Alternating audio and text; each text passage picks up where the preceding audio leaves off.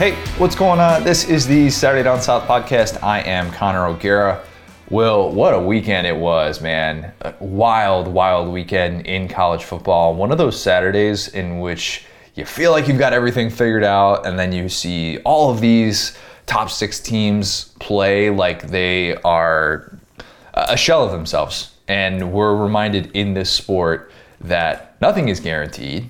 And in a year that is so unbelievably bizarre and chaotic and unpredictable, anything can happen on any given Saturday. In addition to seeing Michigan State and Wake Forest suffer their first losses of the season, we also saw Alabama go down to the wire against LSU in a game in which, look, I told you, it was like going to the dentist. It was like waiting for your dentist appointment. And instead, Alabama is fighting for its life at the very end of that game, trying to prevent a last-second Max Johnson touchdown pass. Go figure that happened. Go figure that Cincinnati couldn't pull away against Tulsa. Ohio State was fighting for its life against Nebraska on the road. It just felt like everywhere you looked across college football, with the exception of Georgia, everybody, at the top at least, was like, oh, hey, we could take this week off. We're going to be good. And then suddenly that was not the case. And unranked Purdue, I'm not saying unranked Purdue would win a national championship, but I'm not saying that they wouldn't. Is that fair? I'm saying you definitely shouldn't tell them they couldn't. Right. I would never do such a thing. Definitely would never do that. We're going to get to all the games. We got a lot going on today. We're going to recap everything. Tons and tons of takeaways. Florida, by the way. Goodness gracious. I didn't even mention Florida at the top. We're going to get to Florida pretty early in this pod. We're going to talk about Dan Mullen and just the debacle that he went through in Columbia on just an embarrassing night for the Gators. But he will. Well, we will. Trust me. We will get there. But first, we got a new ad. Will, have you gotten into the NFT market just yet? That's all the rage in the NBA right now, isn't it? Not yet, but these actually might be what does it for me, man. Okay, so if you haven't heard of this, Campus Legends, yes, NFTs have officially come to college football. Campus Legends is launching the first ever officially licensed athlete in school NFT drop, and it's going to start this Wednesday with the 2008 National Championship Florida Gator football team. Go figure, Florida fans. Hey, I'm giving you something to feel nostalgic about, feel happy about, simpler times. That 2008 Florida team was so much fun too. That was like the best team to be in NCAA video games because you got to be Tebow, you got to have this all-world defense. It was a lot of fun. Campus Legends will be rolling out drops for more schools in the future, but this week it begins with their partnership with the University of Florida. When the drop happens on Wednesday, you can start buying, selling, trading officially licensed collegiate digital collectibles. I'm so used to seeing collegiate apparel. Collegiate digital collectibles, that's the NFT market. Moreover, what's cool about Campus Legends is that the players are along for the ride. Campus Legends is helping current and past players monetize their NIL through this new NFT marketplace. Go to campuslegends.com and click sign up in order to be ready for the Wednesday drop. Repeat, Wednesday. campuslegends.com. It's going to have everything that you want, these digital collectibles that are going to be so cool. You're going to want a piece of this. Get ready to get in on the NFT game for college football. campuslegends.com. Go do it. All right, week 10. I debated where to start. We do have to start with LSU Bama for a little bit. I know there are people that have Bama fatigue, and I promise we're not going to dig into this for a half hour or anything like that. But the most people across college football are going to be talking about Alabama and its bizarre game against an LSU team that was seemingly left for dead. Will, you texted me in the middle of the first, I think it was like probably even earlier than that. It was like 3 or 4 minutes into the game on Saturday night. And you as an LSU fan were like, hey, is LSU going to really make me watch this entire game? Well, dude, boy, it was hilarious. They did. It was hilarious, yeah, because I joked about it in our preview. I was like, I'm probably not going to watch most of this game because I famously just did not watch the game last year because I was like, I knew it was going to happen. And I was, you know what I'm saying? It's just like, I don't, like, why would I watch my team get blown out? And I watched the whole Auburn A&M game for whatever reason. I decided to do that. And so I was like, my day was kind of going on, and I was like, I need to get some stuff done. And so I was like, I kind of like missed the first like couple drives. And then once I saw like my new burner Twitter blowing up with that, the Avery Atkins pass, I was like, all right, you got me. And I looked up like, and it was midnight, and I was like, I did it again. when Coach O starts rolling out the punter, the fake punt jump passes, you know it's time to tune in. Exactly. You just know. If he didn't go for fourth downs, I found myself so unbelievably mad. There should be a rule, just every single time. And if he doesn't go for it on fourth down, it should at least be a fake punt of that nature. Right. We need that. LSU fans need that. Otherwise, they're going to do what you're going to do. They're just going to not tune in. Right. And that kind of put Bama on notice a little bit. At least it seemed like LSU had an actual chance to win this football game. When Ty Davis-Price busted loose on 4th and 1, I thought that was going to the house. I really did. But instead, Bama's defense holds strong there. And then again on the last-ditch drive, which from the 30, basically, you felt like this could be an opportunity. A crazy thing can happen. I remember standing up being like, is this really about to happen? You can hear it with Fowler and Herbstreit in the tone of their voice, the silence of Bryant Denny, just a stunned silence it felt like for the entire second half of that football game, where Bama's struggling to score, struggling to look like the Bama that we have expected in the previous years. I'll get to the Bama part, but I'll say this about LSU. Dead wrong.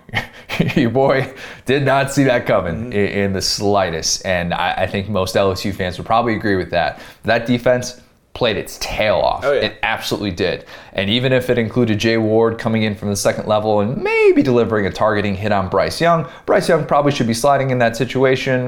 Maybe not. I don't remember though. I think that was third down. Maybe that's why he didn't slide. I think it was right after like a grounding. It was after that weird grounding penalty, I think. The one that the dude was like covered up. And so I think it was like second and 20.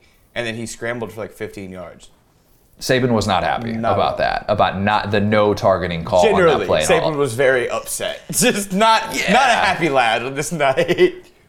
Not the best game for the old blood pressure for the 70-year-old Alabama football coach, and I don't necessarily blame him. I'd be really frustrated with that performance too. On the LSU side, you have your secondary is decimated, right? We talked about that before going into the game. Yeah, Jay Ward was out there, but your 4 defensive backfield starters were out for this football game. And Ed Ogeron, Durante Jones, and those defensive players did not throw in the towel on a night when many thought that they would have.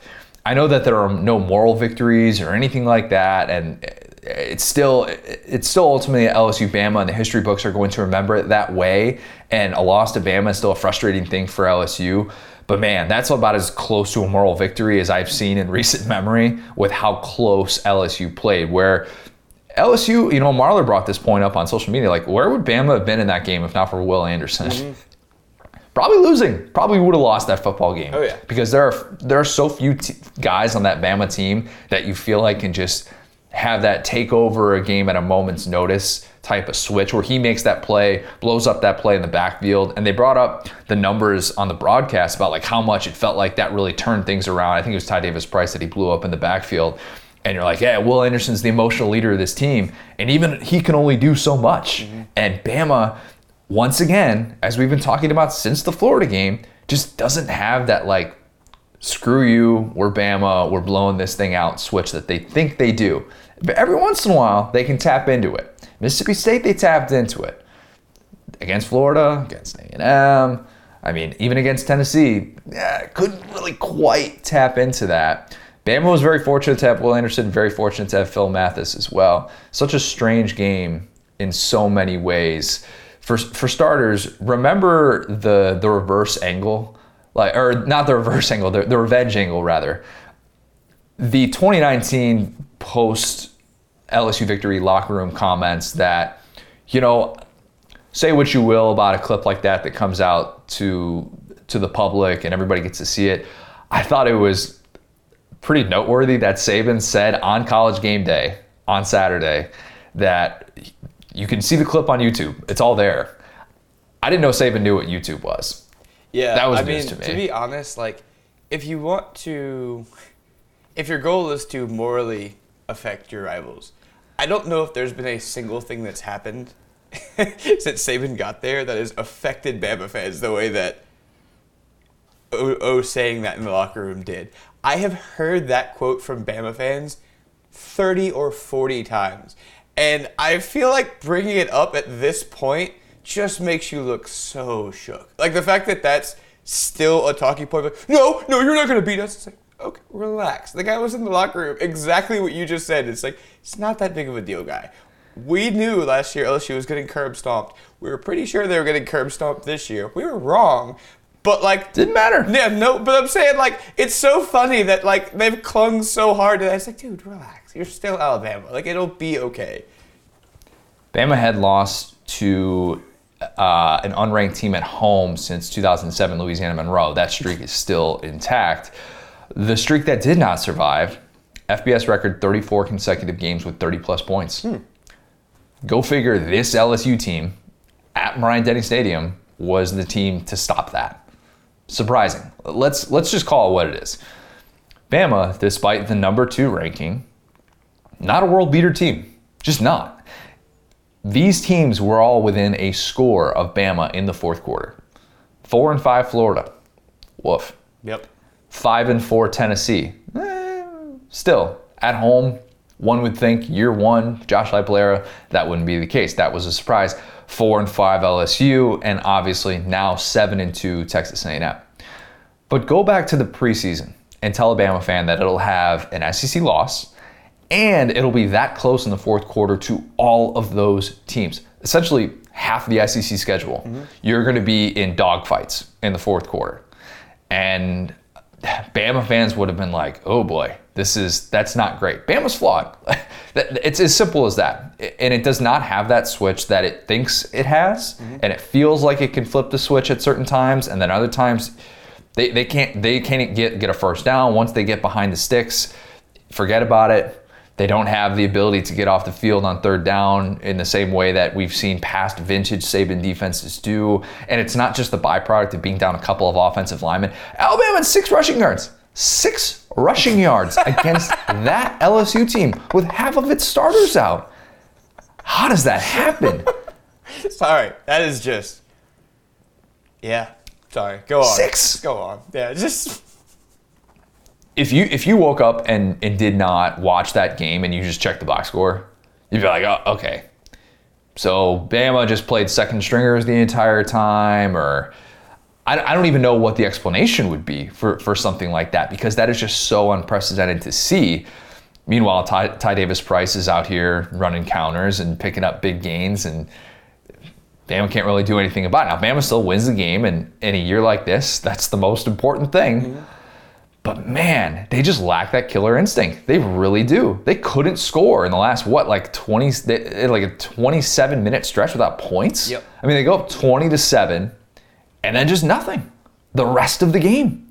And you had Bryce Young making just a very careless mistake. And this was the type of thing that we came into the year talking about with the comparison of Bryce Young to Mac Jones. Bryce Young has star potential galore. Nobody's denying that. He makes plays that nobody at his age should be able to make, and the poise is off the charts. It really is. And I very oftentimes find myself watching him kind of backpedal and then step into a throw, and I think, man, that kid just has it. And then other times you'll see the ball security issues, like on that play where he's kind of backpedaling, he's got the front side rusher coming at him, and you just got to know you need 2 hands on the football in that spot. The least thing that you could afford in that spot, up 6 points in that game, is a turnover. And sure enough, that's what happens, and he fumbles the football, LSU recovers.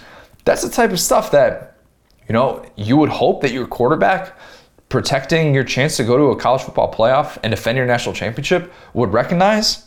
And then there are just moments where he doesn't. And that's just going to be the case for the rest of the year, I think. I mean, that's just the way that he plays football. To me, it's so unfair. Not that you're doing this necessarily, but it's like, dude, Bill O'Brien's not good, man.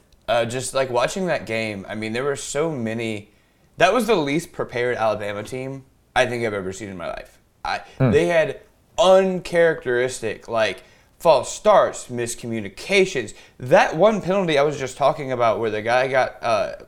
I guess they called it like an illegal procedure, but the receiver basically was covered and like at the line, and he was off the line, should have been on the line basically, and just moved out to catch a screen. That was so weird. And that's just not knowing the rules. Like that, there's nothing else to that. That's not having your guys lined up. And so at the end of the day, it's like, I don't think this game taught me much. It's not like I think Bryce Young is a fraud or anything, but boy, I mean, Bill O'Brien got into this role, and everybody was like, "Oh, this is going to be fine. He's going to be able to do this." And it's like he just doesn't the drop-off from him to Sark is just so much more stark to me than the drop-off between Mac and Bryce Young, because we know Bryce Young is a talented quarterback. We know that. We've seen it. Especially, he's obviously more physically talented than Mac. He was a 5-star recruit. But to see how, in that game specifically, that offensive game plan was horrible. I can do a quick thing on this. I'll let you get back to it. But it's like, LSU didn't have any DBs. And they couldn't make LSU pay in a way that, Florida scored 40 points on this team. Yeah, they had the one play over the top, and that was it. Yeah, the exactly. Jameson Williams touchdown over the top. And, other than that, though, you're kind of just like, surely you're going to start taking chances downfield. Right. One would think, but Bama at the same time kind of doesn't have, I know Jameson Williams had a great game, and he's had a nice season for Alabama, but if you just don't consistently have those guys that can get separation, and Bryce Young is just sitting there, sometimes it just looks really hard. And right. We're just not used to seeing this from Bama in the last 3 years, even 2018 Tua, where it's his first year as a starter.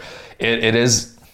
There are some shades of 2017 with Jalen Hurts and Brian Dable's offense, where if Calvin Ridley wasn't open, I don't know. You just kind of are wondering where this switch is going to come from. So I didn't mean to cut you off, because I think that's a perfectly fair point to bring up. I think there are a lot of Bama fans who are frustrated, not just with Pete Golding, but Bill O'Brien, because the game plan seemed too basic and not creative enough when it needed to be. Yeah, I think that this was a big-time coordinator's game. So the biggest difference you'll see from LSU for sure is Coach O made no bones about he was going to let his coordinators basically dig their own grave in this game. He was like, hey, I've obviously been fired. Do whatever you guys want, essentially. And on LSU, you saw a lot of different looks, especially on defense. You saw that Durante Jones is that dude, honestly. You saw a bunch of odd fronts, a bunch of unorthodox pressures, things that Alabama was just straight up not prepared for. Yeah, they I agree. had no idea what was going to happen to them on a play-to-play basis. I've never seen an Alabama team play this scared.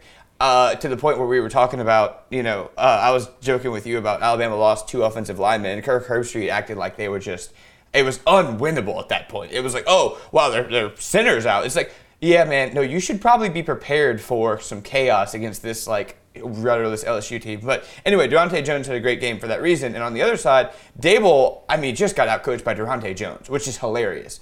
Not Dable, Bill O'Brien. Oh, you're saying? Yeah, sorry.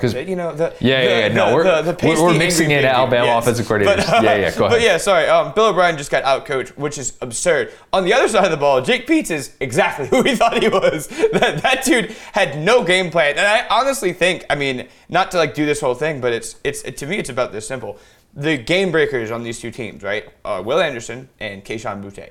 Kayshon Boutte didn't play. At the end of the day, if Kayshon Boutte plays this game, I'm not going to say it would be a convincing win for LSU, but LSU's offense was horrible in this game. There wasn't and I texted you that I felt like I was sitting on Mike Gundy's couch watching OAN with the way this game was covered, because it was they were trying to give all this credit to Bama on the broadcast, which I get it, they're the number 2 team in the country, but it's LSU's offense never had a plan. They never executed. This wasn't one of those games where you see, an Ole Miss or even an A&M take it to Bama and do all these unorthodox things. They had 3 shots at the end zone at the end of the game, like 3 different drives that could have scored, and they didn't know what to do. They didn't know what plays to call at the end of this game after seeing the defense for 3 quarters. So it's as bad as this game was, it really was lucky that it wasn't even Danny Etling out there, because Max Johnson had one of the worst games I've seen from an LSU quarterback, and he was just unable to make Bama pay for mistake after mistake after mistake on that side of the ball. Bama lacks the guy who can take away half the field like Patrick Surtain.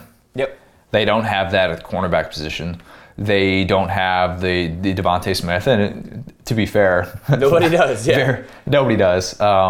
And if the offensive line isn't right, Brian Robinson is just not the guy who's going to overcome that. Yeah, that's kind of what I've come to realize with him, and that's not to take away from who he is as a player, because he's a very good player, and you could say that about a lot of different running backs.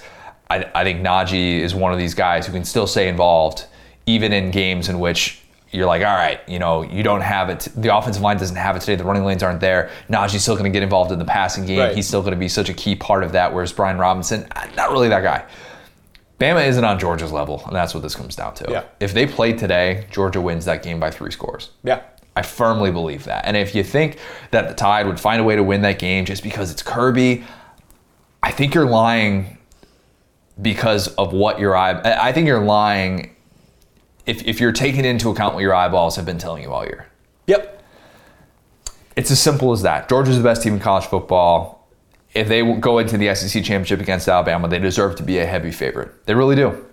There's not too much more than that other than Alabama is going to just try and fight and claw and get to the SEC championship with one loss. But to continue to get treated like this all-world type of team, we'll get to this when we do some rankings at the end here about how I'd rank the top 10 in college football playoff. They're not on that level. Yeah, they just aren't. I truly felt like I said, I felt like I was watching this game in the Twilight Zone. Like, I was, like, texting you about it because it's like, I hate to, like, make this so 1,000-foot about this, but this exact thing is what's wrong with our current playoff system.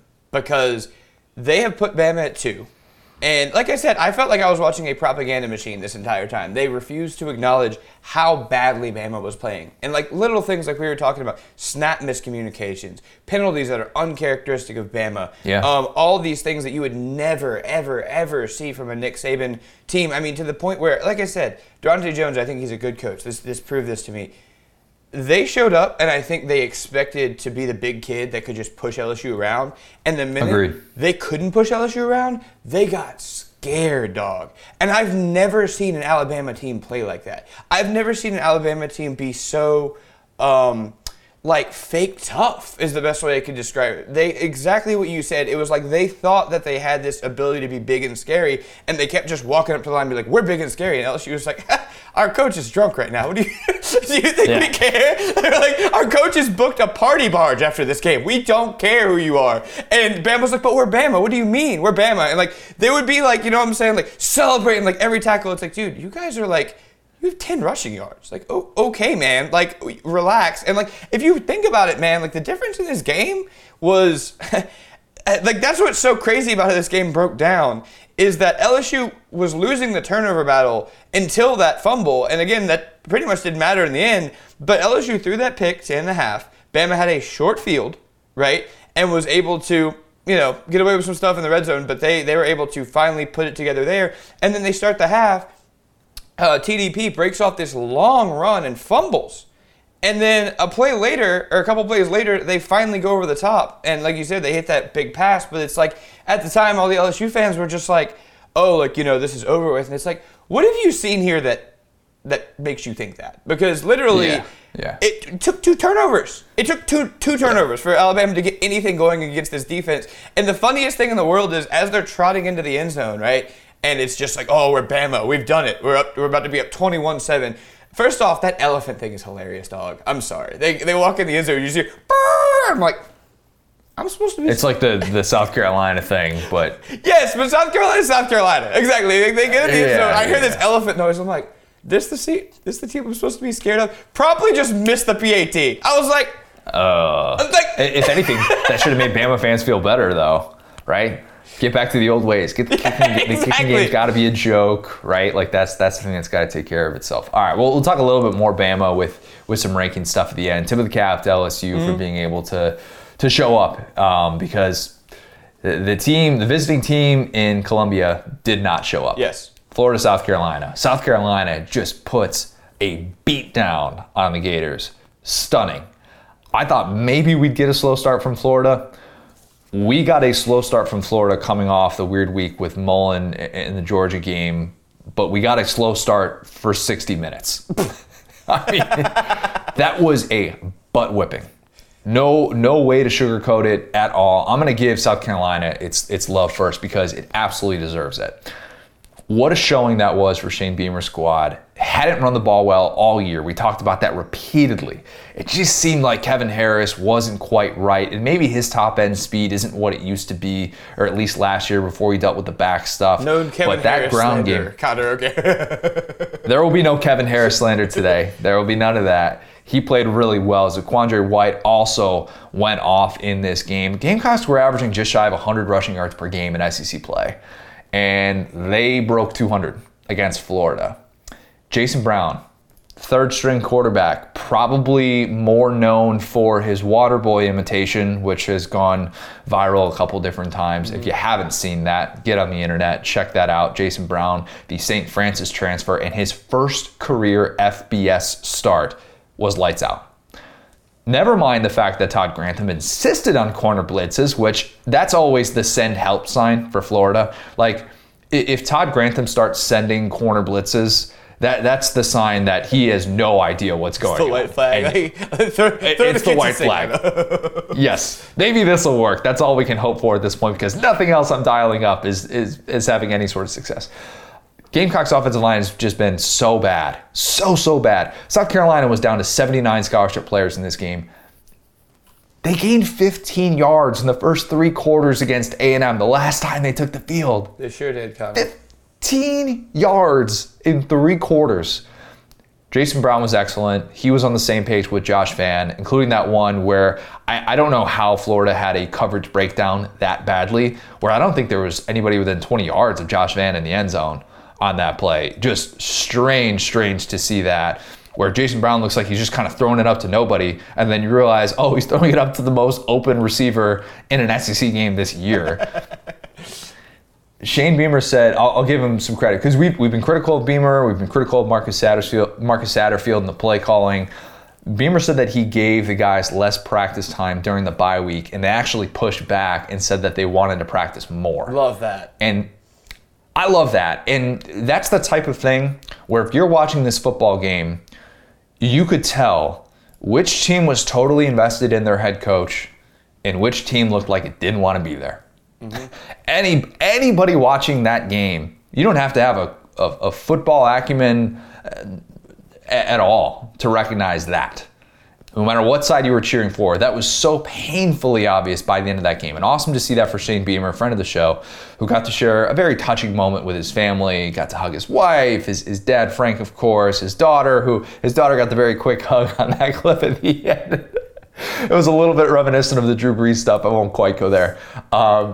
But then he gets to hug his mom, which, as we have said on the podcast, when he came on, that's one thing that he always talks to his mom immediately after the games and stuff. So it's kind of cool to see him get that with his family, because you know what that meant. That was different for South Carolina, and not just because South Carolina hadn't scored 31 points at home against an FBS team since 2018. Remember, right. Shout out Michael Scarn for that one. They nearly hit it in the first half. That was the type of game that South Carolina fans won't forget about anytime soon, because when it happens like that in year one and you see all of these things that you've been talking about in press conferences finally come together 2 months into the season, and you're not just fighting for your life against Vandy, that means something. It means a lot, and I know it does to that program. So kudos to South Carolina for coming out the way that it did. It showed that it can stay on the field with an SEC team that actually has some talent on the other side of it. On the Florida side, my goodness, Dan Mullen. We talked about how it felt like Mullen had already lost the week with his press conference saying that recruiting, that was going to come after the season. He's taken out of context. Say what you will about that. Still took an L for that. No doubt about it. Easiest thing to recruit against. You thought, okay, maybe he shows up against a South Carolina team that really has struggled in SEC play mightily and take care of business there. All right, the path to an 8-4 season, albeit a weird one, is still kind of there, and maybe we'll have that conversation about Dan Mullen's future at a different time. And instead that happened. Mm-hmm. Where you look up at the scoreboard and you're down 40-10 to that team, a South Carolina team that you could have argued was the worst team in the SEC, because against Vandy at home, they had to fight for their lives and get that last-second drive from your boy, Zabulia Noland, who wasn't even playing in this football game, just to be able to beat The spirit of Vandy. Zabulia was with them, though. The yeoman spirit of Zabulia really carried them through the night. No doubt about it. And if Dan Mullen knew he was up against that, he probably would have just said, you guys can just take this one. Too strong to overcome, no doubt about it. That was a new low. And I feel bad for saying that last week was Florida's rock bottom, because that at least was against Georgia, a team who does that to everybody. beats them by 27, makes them think that playing football is maybe something that they should not do anymore. South Carolina took control of that game from the start, and Florida never had a chance. They hadn't scored more than 23 points against an FBS team all year. Again, had that in the first half. Dude, the offensive issues. Oh my God.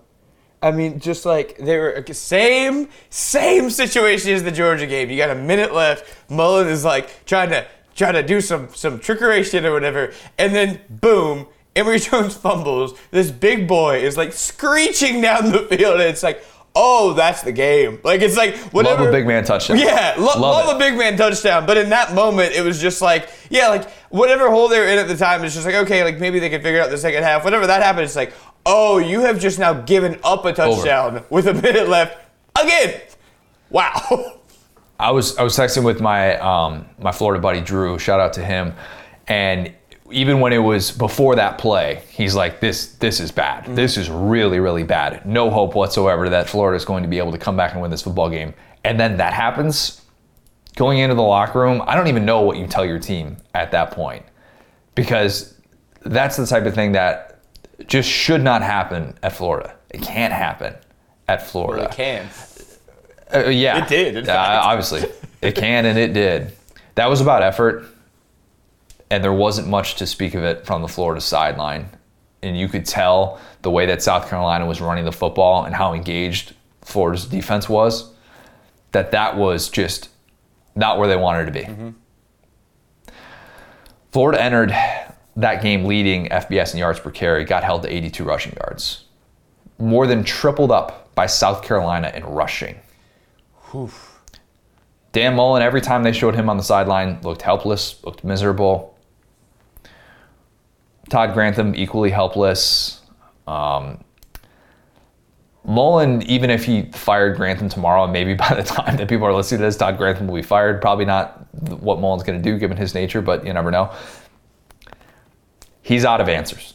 His team is 4-5, 2-5 in SEC play for a guy making $7.6 million a year. And at this point, I do not expect Dan Mullen to be the Florida Gators football coach in 2022. Had some thoughts in that direction, obviously, going into this one. And I don't know how this plays out. I don't know if this ends up being a mutual parting of ways. His buyout is $12 million. $6 million would be due in the first 60 days. The other $6 million would be $1 million payments on an annual basis. Shout out to Nick De La Torre for reminding me of that part of the deal. They got Dan Mullen on layaway? They could quad pay for Dan Mullen? That sounds like a sick deal. I've never done layaway. Is that a good experience? We're getting close to holiday shopping. A lot of people do that. Yeah, it's fine. It just depends on where you're at. Because of the supply chain, I'd recommend it this year. Anyway. Yeah, it's going to be really difficult to get a lot of Christmas presents this year. People are saying that. Got to order. Can't be waiting until a week before, something like that. Your stuff's just not going to get there on time. Mullen is 2-8 in his last 10 against Power 5 competition. Now there's a stat. He just gave the easiest negative recruiting pitch that one can give. When again, as we said the other day, early signing period next month. Next month. I have been told multiple times that Dan Mullen lost support within that locker room when the Black Lives Matter march happened last year. And there might be Florida players who are playing for each other.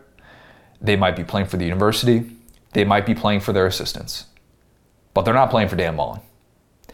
It was never more obvious than Saturday night. Saturday felt different, and it brought me back to those McElwain days. The end of the McElwain era, as bizarre and as fast, as sudden as it was.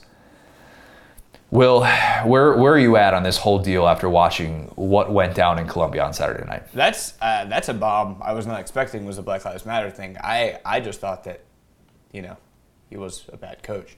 But I didn't. So that's like been reported. That's like. So what I've been told about that was that Brian Johnson was the guy who held everything together. Right. And if Brian Johnson, who I said in the offseason, raised a lot of red flags, in my mind at least, when he left after being Mullen's offensive coordinator, but was promoted offensive coordinator before the start of the 2020 season, was with Mullen at multiple different schools, and goes to the Eagles to take a job as a quarterback's coach. Yeah. Surprising, telling, now not as surprising. And I had been told that he was the guy in that locker room, and everybody loved that dude. Like, so much to the point where even though he has never had an FBS head coaching job, if this job comes open, he will get an interview for that. Yeah. As a result of the way that he was respected in that locker room. But go ahead. Yeah, no, I mean, that honestly makes things make a lot of sense because, I mean, the easy kind of crossroads to look at is the shoe game, right? Because before that, I saw a stat that going into that game, they were like 12-1 in the last 13 or whatever, and then obviously it's been a losing record since then by like a significant margin. Like, it hasn't been a close. You could really pretty much argue only the Tennessee game was the bright spot since the shoe game, which is a calendar year ago at this point. It's very tough. Yeah, I mean, something like a locker room like that, that actually makes a lot of sense because, usually it just takes something like that to kind of make everyone go, don't know if I really care anymore. And it seems like, I mean, going into this year, the quarterback situation obviously was something that we, spent a lot of time talking about. It seems like it seems like Emory Jones for sure just isn't that dude. It seems like that was mismanaged. Speaking of funny Dan Mullen things, did you hear Dan Mullen's 2 quotes after this one? Because they were doozies, buddy. The 2 things that got out. So remind me, because I saw them. I'm working on about like 5 hours of sleep right now. I saw one of the ones that made me raise an eyebrow, and I forgot to put it in here. But go ahead. So he said that they didn't sing the alma mater at the end of the game, the last 2 games. That's right. Because he didn't know the band was there. And then Nick Delatore that you just talked about had a video of the Gator Walk where the band is like just blaring at him. And he's like waving at him on the way in. That was incredible. And then I saw this last night. I looked at my phone to remind myself, but Bleacher Report notification, Florida, Mullen said that 20 to 30 players had the flu. Which is incredible. Which is just great point. This guy is the cartoon character. Like, you can't make it up, the amount of excuses this guy has. If you were a Florida fan who woke up on Sunday and said, you know what, that was fine. Guys had the flu. And Dameon Pierce apparently didn't get the football because he was one of those guys who had the flu, not the fact that Dan Mullen just doesn't realize that Dameon Pierce actually exists and he's like their best backfield carrier and he's getting like 6 or 7 yards a carry or whatever and he needs to get the football more. Mm-hmm. If you want to hold on to that, that's your deal. But that's not making a difference in a game that was that lopsided. It's just not. If you think that that was the difference and South Carolina beat you down like that, scored 40 points, I'm sorry. That is just not the case. I don't want to hear that when South Carolina is the one showing up with 79 scholarship players. Oh, that's facts. And also, in the year of our Lord 2021, if you think that guys are playing through the flu is a thing you can just tell the media, like, David Pierce didn't get a lot of carries because he's a fever of 102. It's like, that's not how our society works anymore, man. You can't just... Yeah, why do you think that got out there? Why do you think that got out there before the game? And why do you think that was known? So this stuff doesn't see the light... This stuff doesn't see the light of day unless people want it to see the light of day. Right. Remember that.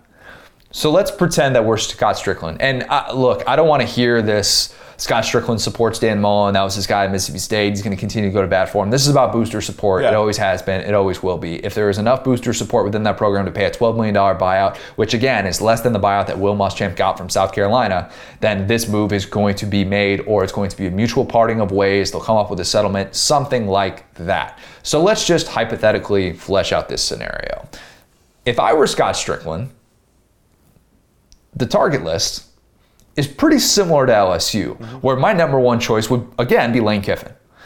Especially given Lane Kiffin and what he has already done in the Sunshine State, what he did at FAU during those 3 years there, and the way that he built up that offense with a variety of quarterbacks. That's what you would want. That would be a great fit at Florida. I still think from a personality standpoint, Kiffin would actually make a good amount of sense at a place that is ready to be all in with their head coach, that has some swag, has some Spurrier-like capabilities. Mullen has tried to dial into these Spurrier-like tendencies. He just is not that guy. Kiffin is that guy.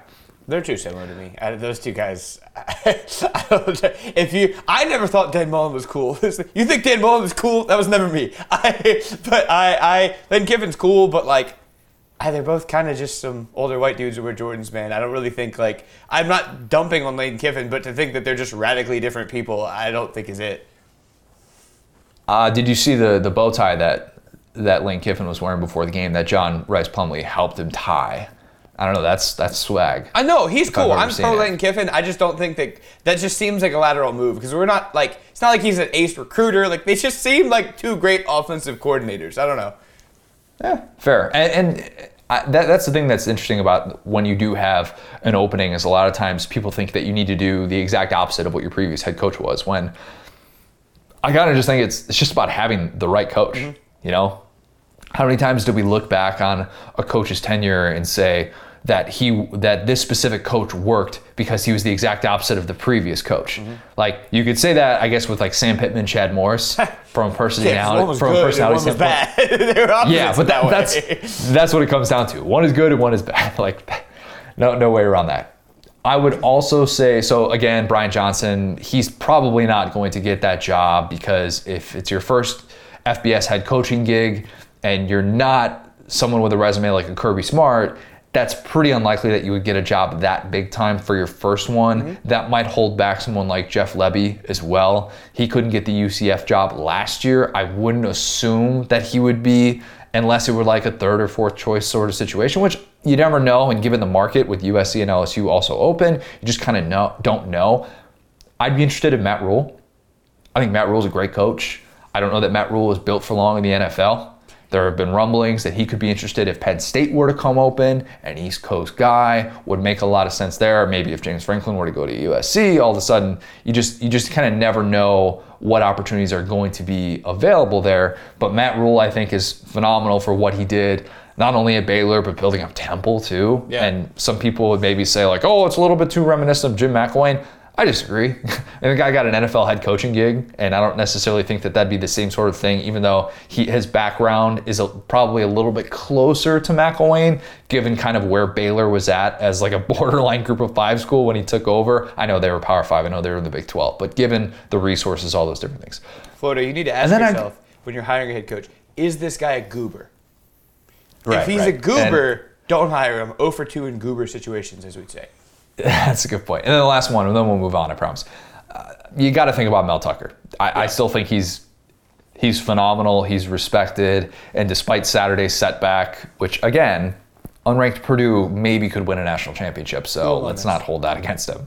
Yeah, but Mel Tucker would absolutely be interesting. We know he has the recruiting ties in the Southeast and has proven that he could build up a program and do so with the transfer portal. I mean, Michigan State has like 42 players that were new to that roster this year, which is incredible to think about, and the overhauling that he has done. Any names maybe that I forgot there, or any did you have any thoughts on that before we wanted to move on to the other games? That's one of those things that you just gotta know what the interest is out there. Because like for instance, like you keep hearing Jimbo with the LSU job, that's a guy that you would think was 10 out of 10 hired. You know what I'm saying? So there will probably be a guy or two that's like, oh, this guy plays golf with Scott Strickland. We didn't know about that. Yeah, I think the names that are obvious. I mean, honestly, okay, let me ask you this. So if you had to rank 1 through 3, because it seems like these are the 3, right? LSU, USC, and Florida. Where would you put those? Yep. LSU, Florida, USC. Really? Yeah, because if I'm a head coach, I'm trying to figure out what gives me the best chance to succeed. Where are my resources the best, recruiting ground, all that different stuff. USC can't fill up a stadium. I don't want to hear this BS that USC is as good of a job as LSU in Florida when we've seen one person in the last 30 years succeeded at USC and he had to cheat his tail off to do so, and that was Pete Carroll. All right, like wrong with a little cheat. I don't want to hear about that. You ain't trying, man. Come on. Dan Mullen should cheat more, as we've talked about. And people keep saying like, oh, with the NIL stuff, LA is going to be different. I'll wait and see about that. All right, we'll wait and see. But LSU, all the aforementioned 3 different head coaches in the 21st century winning national championships there, all of which having very different backgrounds. I love that. I love the fact that the in-state recruiting ground seems to be owned by LSU, whereas in Florida, it's just not owned by the Gators right now. And I don't know that somebody is going to step into that job and instantly change that because of how competitive it has been in that state.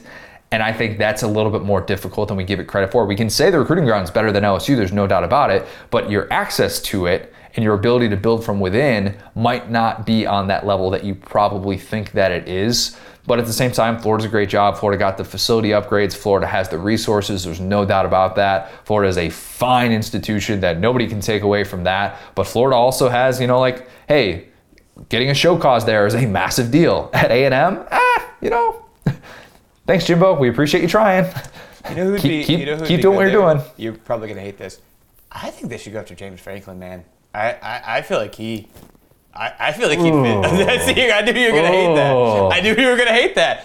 I feel like he's in a certain situation. I mean, hey, we talked about Stoops for LSU. I feel like that's a lot more lateral of a move than I could see James Franklin being as successful as he is right now at Florida. Oh my gosh, Florida fans would eat him alive. Because he's like they thin-skinned. would, because he's thin-skinned. Yeah. You can't be that at that job. That's fair. Okay.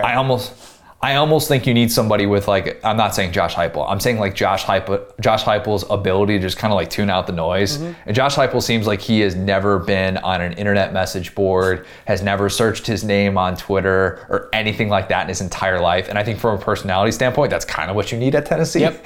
With that fan base. And at Florida, no. You can't be the guy who is caring so much about what this publication said about you, going on a 7-minute diatribe, which Franklin will do, and he'll open press conferences by doing that. I think that'd be a bad fit. I really do. Listen, you're the expert in all things cold. I just had to run it by you. Let's move on here. I know we got other games to get to. Let's Auburn, Texas A&M. Road Bo Nix returned in the worst possible way. But he did so because A&M's defense is nasty. Yeah. I mean, so good. I truly think that if Georgia's defense wasn't so historically good, we'd be talking a lot more about this A&M group. We really would. Fewest points allowed against an AP top 15 opponent for A&M since 1957. 3 points. That's all Auburn had. That's it. Only touchdown of the day from either side was a Michael Clemens scoop and score, which happened when Jaden Peavy sort of like hurried Bo Nix, and it looks like Bo Nix was just trying to put the ball in his opposite hand and it kind of squirted free. It wasn't like a true strip or anything like that. But A&M's defense is just so fun to watch because they have dudes at every level. Tyree Johnson's suddenly the new stud on that defensive line who seems unguardable the last month of the season. Edrin Cooper is making all these plays in the open field. Antonio Johnson just sort of does it all. They line him up all over the place. He was PFF's highest graded corner coming into this one, and he just continues to make plays.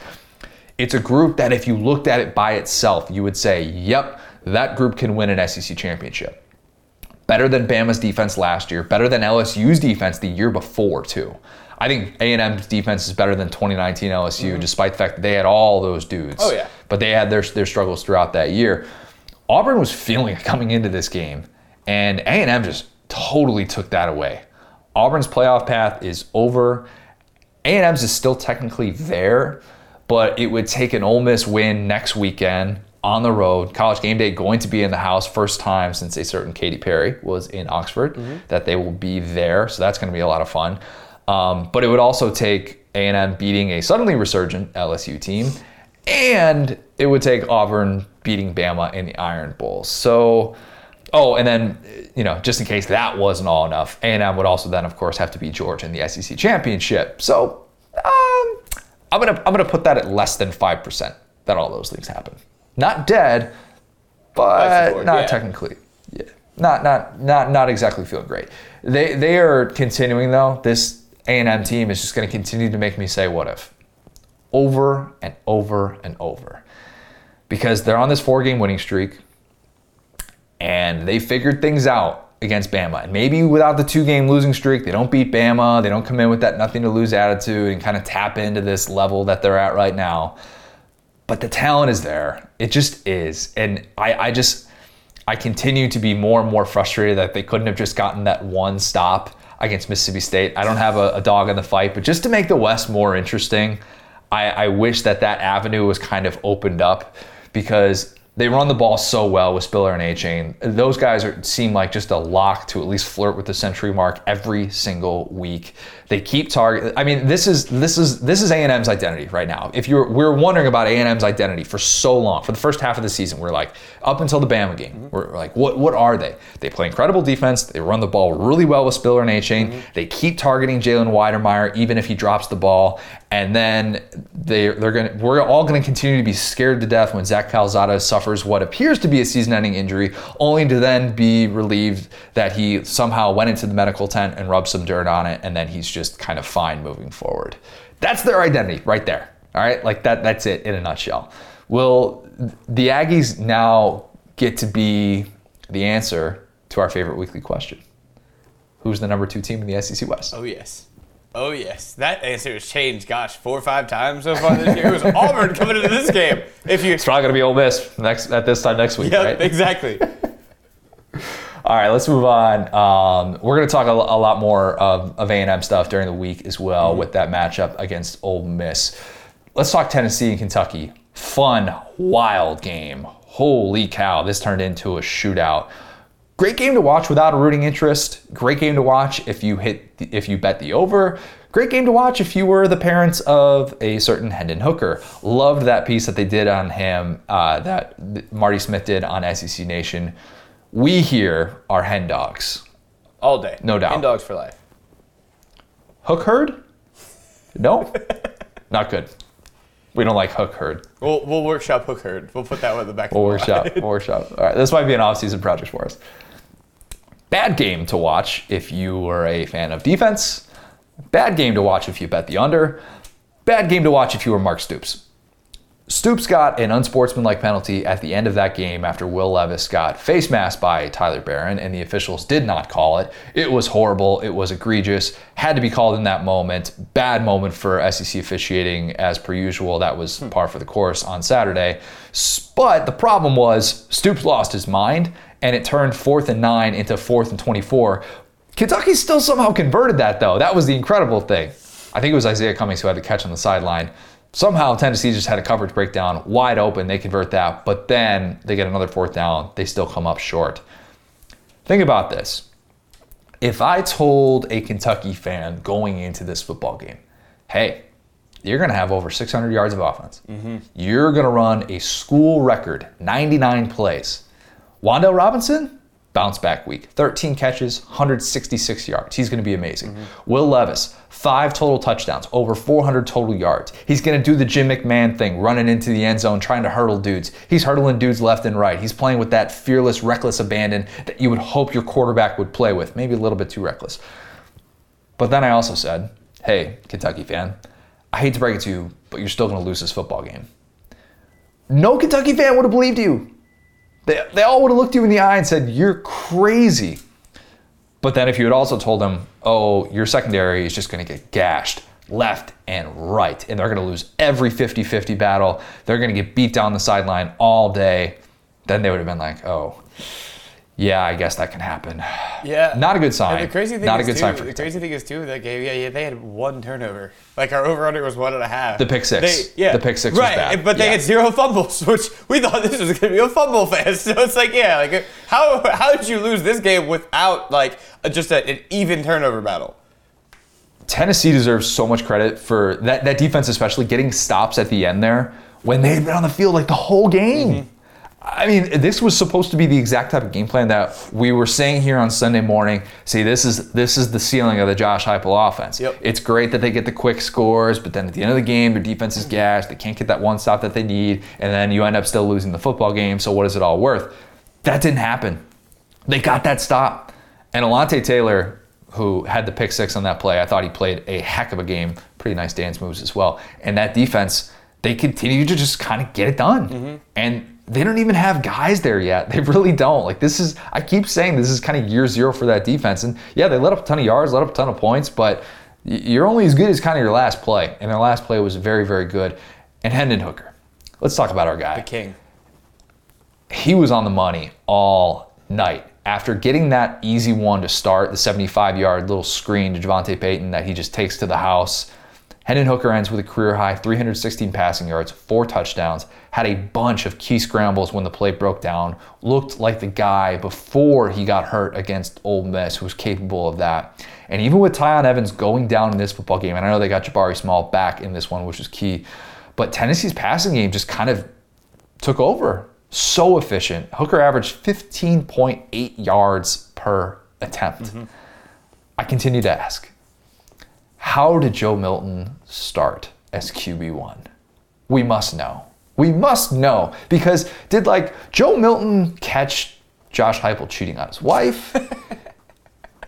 Did Joe Milton walk in on Josh Heupel giving a duffel bag full of cash to a recruit? My bad. This is Tennessee. I was about to say. This is Tennessee. It would be a McDonald's bag full of cash that a recruit would have gotten from a Tennessee coach. This is just like Jerry's wife Gail in Parks and Rec. Ben just has to know how that marriage happened.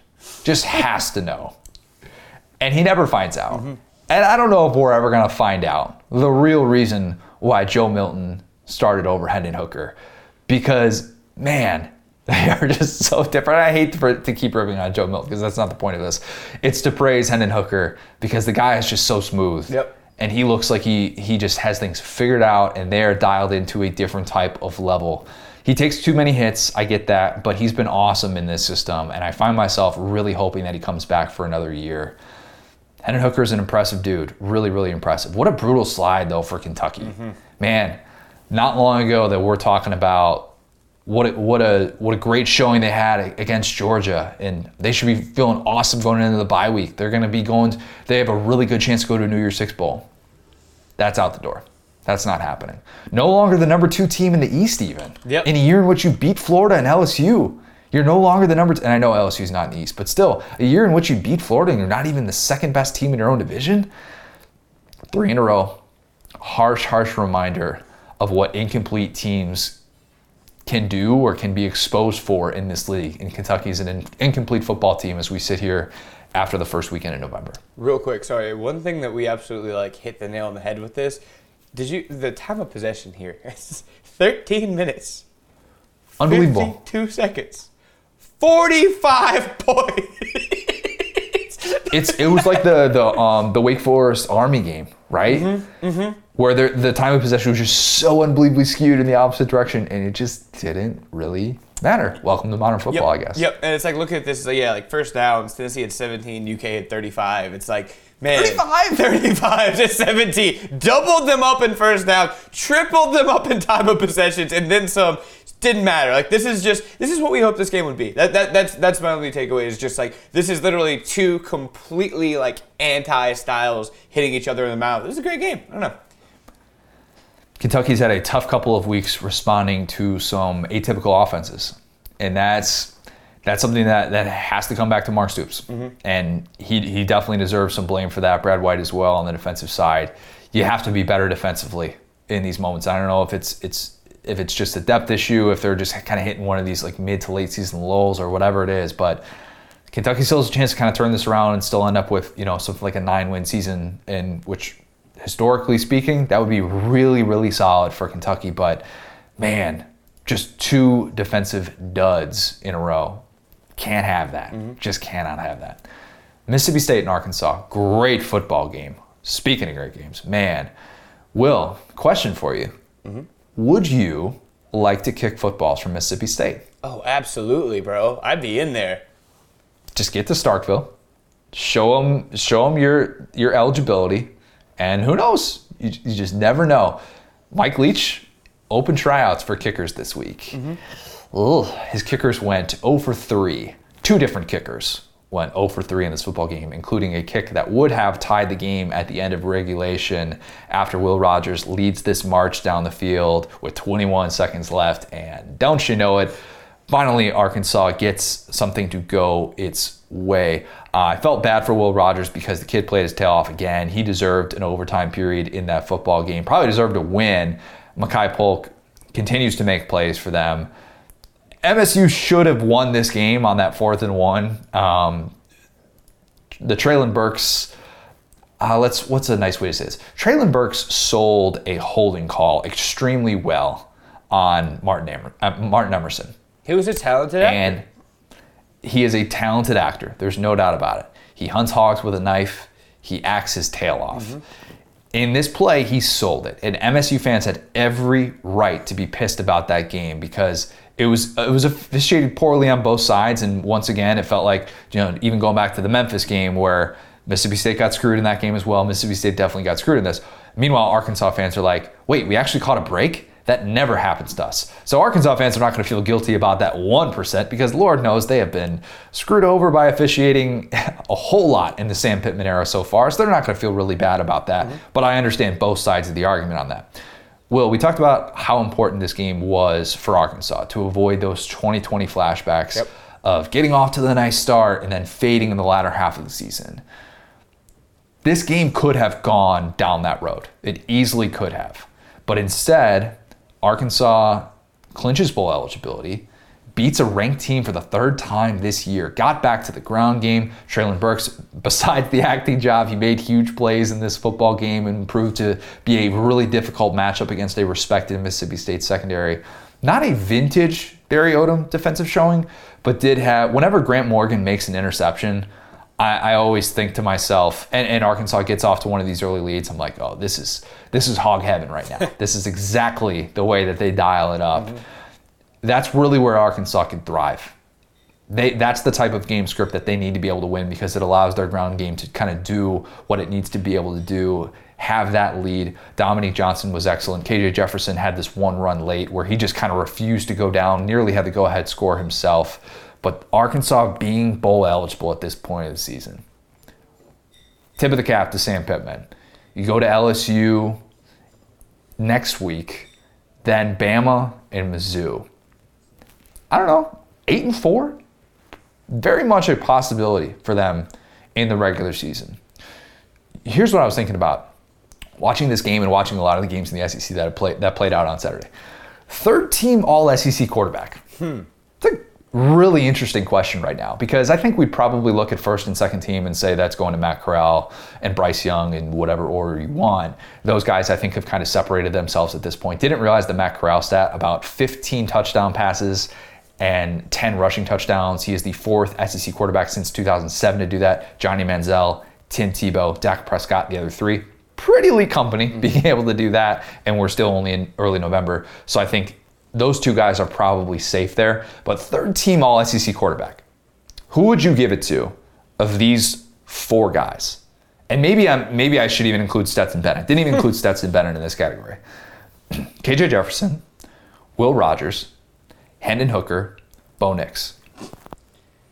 It's got to be KJ. I feel like KJ is like I don't want to put like a whole tier between them, but the way that he's played this year, especially Arkansas being known as being a defensive team, when you look at that Ole Miss game, when you look at how he's been a dual threat, and he's a guy that, you know, not that the narrative super duper matter, but he's a guy that, you know what I'm saying, didn't have a lot to work with and had to totally like change his game. He's like a totally new quarterback, I feel like this year.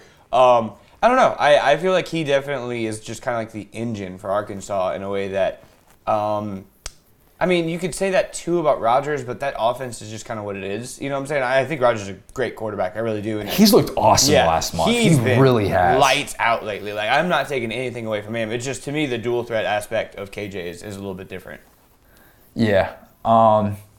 It's funny because if Bo Nix wins that game on the road against Texas A&M, I think he's very much that guy. He's probably not going to have the numbers to warrant that. But Hendon Hooker is going to have a case. Yeah. He really will. I think with how efficient he's being, if he can stay healthy the rest of the year, there is definitely a chance. And Will Rogers continues to put up big-time numbers, of course, in that offense. And I don't necessarily see that fading down the stretch. But it's going to be a conversation. It's going to be a pretty good one. And we'll probably change our minds about it moving forward. If I had to go right now, I'd give a slight lean to Hendon Hooker. Okay. We are hen dogs, after all. Facts. Love KJ. Love Will Rogers and what they've been able to do, but probably would go somewhere in that order as of right now. All right, Liberty, Ole Miss. Okay, so I was so excited for this one. And don't get me wrong, I love being able to watch this at noon. Mm-hmm. I love that we weren't competing with a bunch of night games, and it got kind of the airtime that it deserved. The Hugh Freeze reunion was a little bit disappointing. Okay. He said that he got a ton of support walking off the bus, which was more support that he got from the Ole Miss social media team. Couldn't believe that they did that. Yeah. If you don't know what I'm talking about, the post-game tweets, an uncomfortable level of savage. They did the compliance tweet. Mm-hmm. They did the won the day tweet with Freeze in the hospital bed in the booth, like it was a couple years ago for that Syracuse game, of course. Yeah. Ole Miss deleted the tweets and apologized. I know Ole Miss likes to have fun on social media, and I know that's the new thing this year. Tom Van Haren of ESPN wrote a story about a month ago about how savage social media teams are really being, and they're trying to get that engagement up doing it that way. Mm-hmm. But it was kind of stunning to see him go there, and especially when, as you were telling me, like, hey, this was your guy. Yeah, this is an Ole Miss slander tweet. This isn't like a rival head coach. This was your guy. Yeah, so they basically copied almost word for word Hugh Freeze's tweet that we talked about last episode. Yes. That was like, hey, don't slander these young men. If you have any questions, send it to like this at Ole Miss. But instead of the email for Ole Miss, it was the email for Liberty. And you sent that to me, and I was like, number one, you're making a Liberty guy's life hard. Like, just a random guy. And then number two, like, you're memeing yourself, dude. Like, this isn't even really that good of a roast. Right. It's not like Hugh Freeze walked out of there double birds. Yeah. And it's not like he left after 1 year or something like that. Interesting move, because you know that they had that in the chamber. They had that ready to go. And you would think that something like that would have to go through a certain process, be like, hey, like how mean can we be in this spot? And I'm not saying that Hugh Freeze is above any sort of criticism or people like poking fun at him, or not necessarily, but it was a very interesting move. So that was kind of weird. Oh, listen, I've gotten that call. How that call works is your social media team is talking about something. It's funny. They love it. They tweet it. Then they get a call from somebody like the president, the AD, like a dude. And then they're like, all right, delete. Sorry. Yeah, they had to walk that one back a little bit, but screenshots last forever. The reception that Hugh Freeze got was nothing like Lane Kiffin, Tennessee. And the people that I had talked to during the week suggested that he was actually going to get probably a warmer welcome than what I was originally giving him credit for. Mm-hmm. And that actually proved to be the case. Andrea Carter, who we talked to in the midweek pod, said on air, she said that people were, when Hugh Freeze came out of the tunnel, out of the halftime tunnel, that there were people that were coming down and like well-wishing him. Not like heckling him, but like well-wishing him. So I kind of like when people can turn the page a little bit. It helps that Ole Miss is in a position that it's in now, and it's not still decimated with scholarship limitations and stuff like that. Mm-hmm. So take that for what it is. We didn't necessarily hear this smattering of boos, and it wasn't that hostile atmosphere that Ole Miss, or that Tennessee rather, was when Lane Kiffin returned there for the first time as a head coach. But from a football standpoint, it wasn't super, super entertaining, because Ole Miss jumped out to this 24-0 lead. Right. And it looked very, very one-sided. And credit Liberty, because Liberty came back in the third quarter and actually made it a relatively close football game. And they did so by running the ball. But Ole Miss just had this weird game. Really, really weird. On one hand, you pitched a first half shutout against Malik Willis and sacked him 7 times. Your season high coming into this game was 6, and you sacked him 7 times in the first half. Mm-hmm. That is no small feat. Allowing 14 points to an offense who was averaging 37, that's pretty remarkable. Chance Campbell and that defense, Sam Williams, who before he got hurt, he was all over the place. They were really good for most of that game, with probably the exception of the third quarter. But then on the other hand, you're like, well, you allowed 284 rushing yards to a non-Power 5 team. That's not ideal. Not great. You would not like to brag about that. Malik had these moments where you saw the intriguing next level skill set. The way that he just sheds dudes and can break tackles is so fun to watch when he gets a step and he gets a little bit of space in the open field to make plays. He still took a bunch of sacks, and he made some predetermined reads that got him in trouble. He threw 3 picks in this game. He had 2 in the red zone where just very ill-advised game wrecker type of throws, where one, he just thought he was looking off this safety, and the safety was just like sitting there. It was almost like he was targeting the safety, throwing to the far sideline. Just did not work out.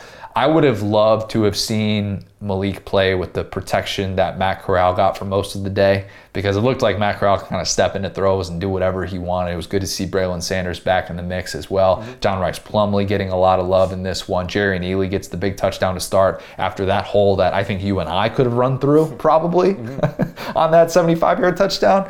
But, and Matt Corral he's got the fade. He's got the buzz going now. He's a because kid. He doesn't trust the Oxford Barbers.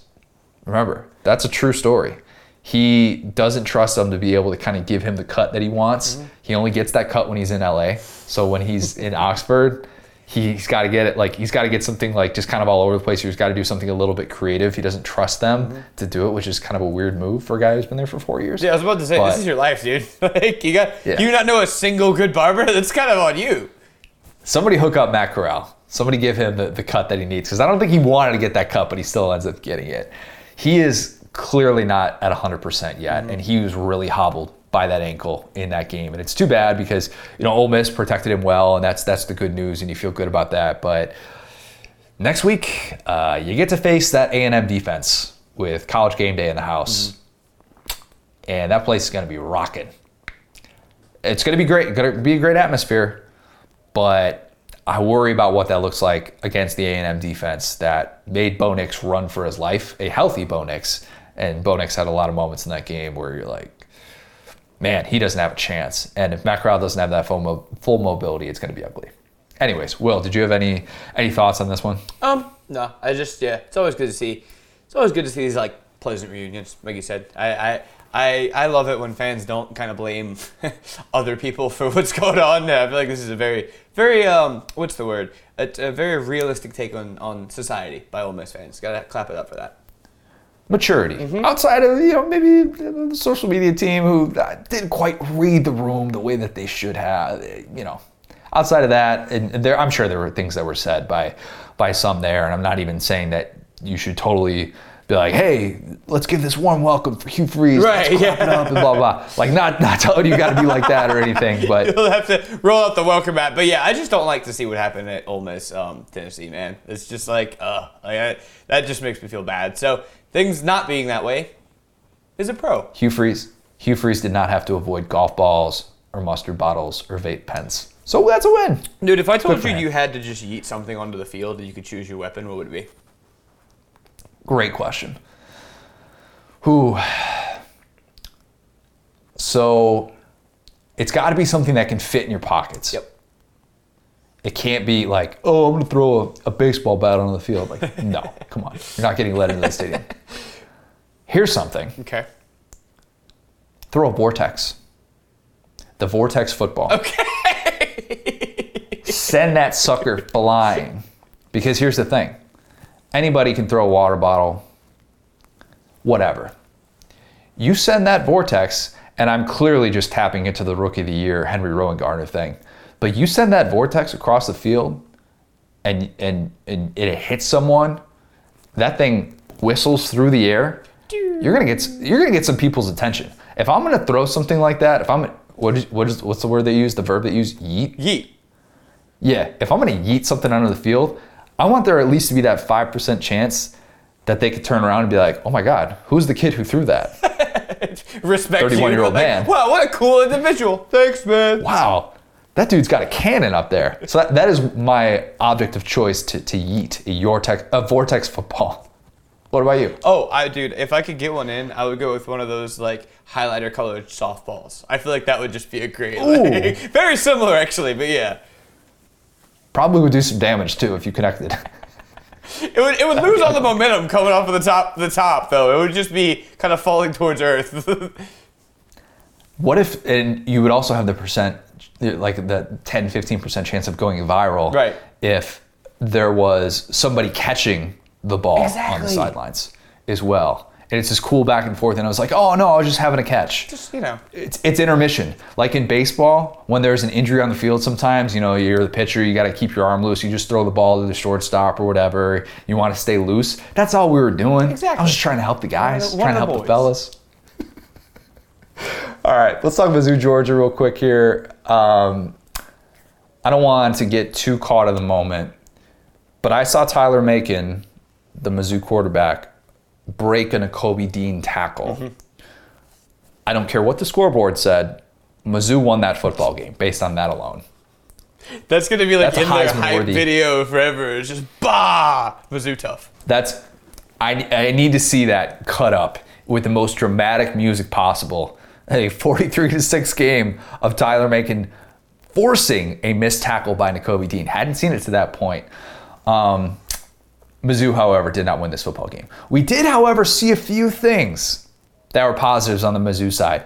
Mizzou's run defense which just basically sent the kitchen sink every single time. Steve Wilkes is like, you will not run for 400 yards on my defense. Nobody does this to Steve Wilkes 9 times in a row. Yeah, I was like, where was this against Boston College? Right.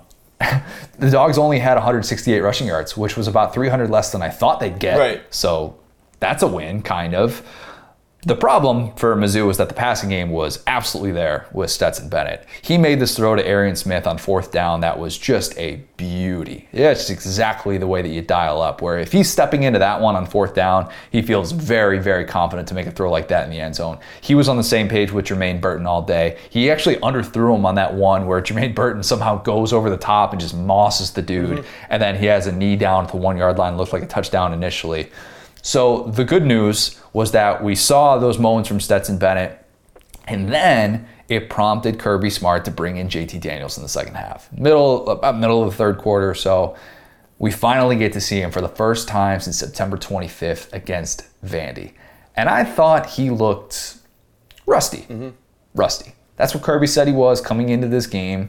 He had the touchdown on that little screen to your boy Ladd McConkey on that first drive.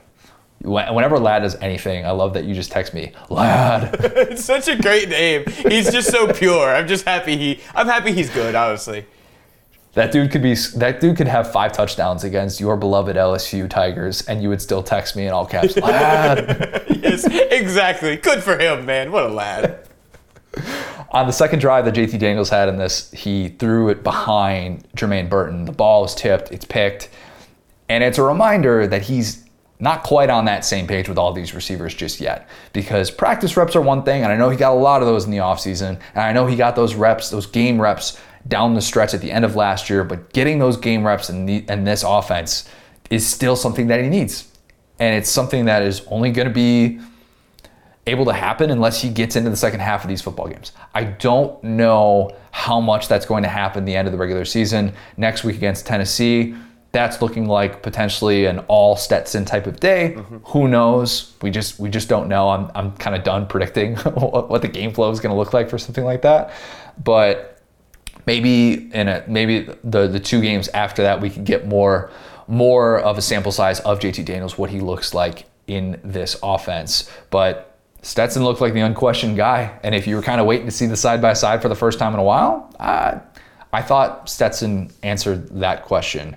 Any thoughts about the quarterbacks before I move on to one other thing about this game? I was talking to one of my boys about this, and it's you can't do what Les Miles did in 2011, right? You can't do the Jordan Jefferson comes in, rips off the 80-yard touchdown against Tennessee, and then Les Miles forever is just like Jordan, and you just never get it back. And I honestly, I'm going to give Kirby credit for sticking with Stetson at this point, because Stetson has done everything he needed to do. You still know that JT is obviously that 5-star guy who has like this cannon arm and he can change the offense up. So if you have to be presented with like a Tua situation where it's like Stetson just doesn't have it against Bama or Ohio State or somebody down the line, it's like you could still bring in JT. It's not like he's lost. It's not like Tua where he was a totally new guy. I mean, Tua had played like some mop-up duty, but JT has obviously started for Georgia. So I hate to say it, but I think they're playing this perfectly because, like I said, the last thing you can have is a QB controversy when you're number 1 and 8 or 9-0.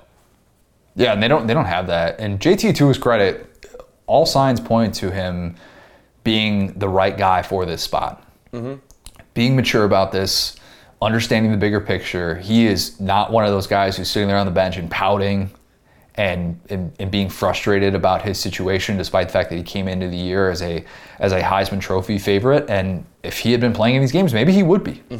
We don't know definitively, but he has handled this very well. And if Kirby needs to call on him in this spot in the future, or Stetson just isn't the guy on a particular day, who knows, maybe that opportunity will present itself. One more thing about this specific game. There should be a new rule. Georgia should not be allowed to line up Jalen Carter and Jordan Davis as blockers on a goal line run. That is cheating. Illegal.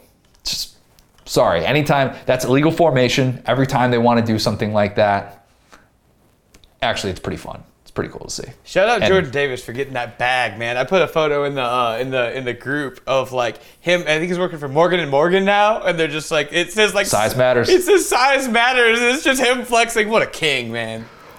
He is the king. He is what we all need in our lives. Consider this about Georgia. Let's talk a little bit about playoff stuff before we end this. Number 8, Wake Forest, lost to UNC. Number 6, Cincinnati, barely survived Tulsa. Number 5, Ohio State, held on for dear life against Nebraska. Number 4, Oregon, one-score game in the final 2 minutes against 4-4 Washington. Number 3, Michigan State, lost by double digits to unranked Purdue, who may or may not win a national championship. Number 2, Bama, squeezed out a 6-point win against a 4-4 team with a lame duck coach. So, if there are any Georgia fans who are upset that their team didn't cover 40.5, don't be. Take your 43-6 win and move on. That kind of brings me to the rankings conversation. We know that on Tuesday, Georgia will be number 1. I wanted to do how I would rank these teams. We talk a lot about what they miss, how we think they'll look, how we try. I always try and put my mind in the mind of. I always try and put myself into the mind of the selection committee, and that's usually what I focus on. But if I legit had to do the rankings, this is the way that I'd go. I'd have Georgia at 1. I'd have Cincinnati at 2. I'll explain that in a second before people yell at whatever device they're listening to. I'd have Oregon at 3, Bama 4, Oklahoma 5, Ohio State 6, Michigan State 7, Michigan 8, Notre Dame 9, Texas A&M 10. The Cincinnati thing. I tweeted this out. Everybody got all upset. If you watch the end of that game, Cincinnati had to get like 2 different goal line stands. They somehow fumbled when they were on their own 1, trying to just get a QB sneak to run out the clock, and they fumbled and they gave the ball back up. It could have been a disaster holding on to an 8-point lead in that game, but instead they survived. All the people who told me that I was bananas to have Cincinnati at number 2 in my rankings because of how they played against Tulsa did not feel like bringing up the fact that Ohio State was engaged in a 1-score game against Tulsa with 3.5 minutes left. They did not want to tell me about how Oklahoma State beat Tulsa by 5. Oklahoma State is one of these Power 5 teams who could be knocking on the door, is going to be knocking on the door potentially for a top 10 spot. Did not want to talk about that. Instead, all they wanted to talk about was how Cincinnati failed to get the style points. You can't even rank them in the top 6 or top 7. They're maybe top 8, borderline at best. When I just gave you the rundown of all of those teams doing very down-to-earth type of things on a Saturday, in which it seems like upsets were just all over the place and everybody was playing down to its competition. So what makes everybody think that, like, who would... My question to those people would be like, all right, so who's your number 2? Because Bama continues to play down to its competition. Oregon continues to play down to its competition. Both of those teams have losses. Oklahoma doesn't have a quality win yet. They don't. Now, they're going to get 3 chances for that in the final stretch of this season, but they were on bye, so they didn't even have a chance to pick up another win. Ohio State, again, single digits to a team that's unranked, isn't going to a bowl game.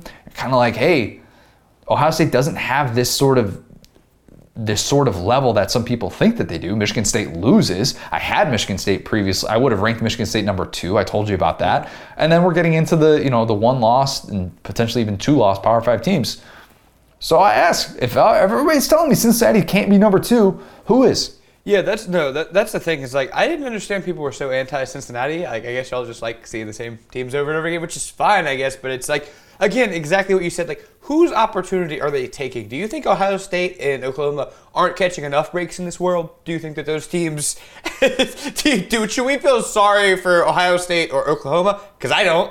And it's like, yeah, you look at this, and it's like exactly what you said. And like, I can, slander Alabama and how they played on Saturday and all these different things, but exactly what you said, it's like, nobody except for Cincinnati really has a quality win. One of Alabama's is against a Mississippi State team that's now fighting for bowl eligibility, despite being ranked 17th. They'll get there.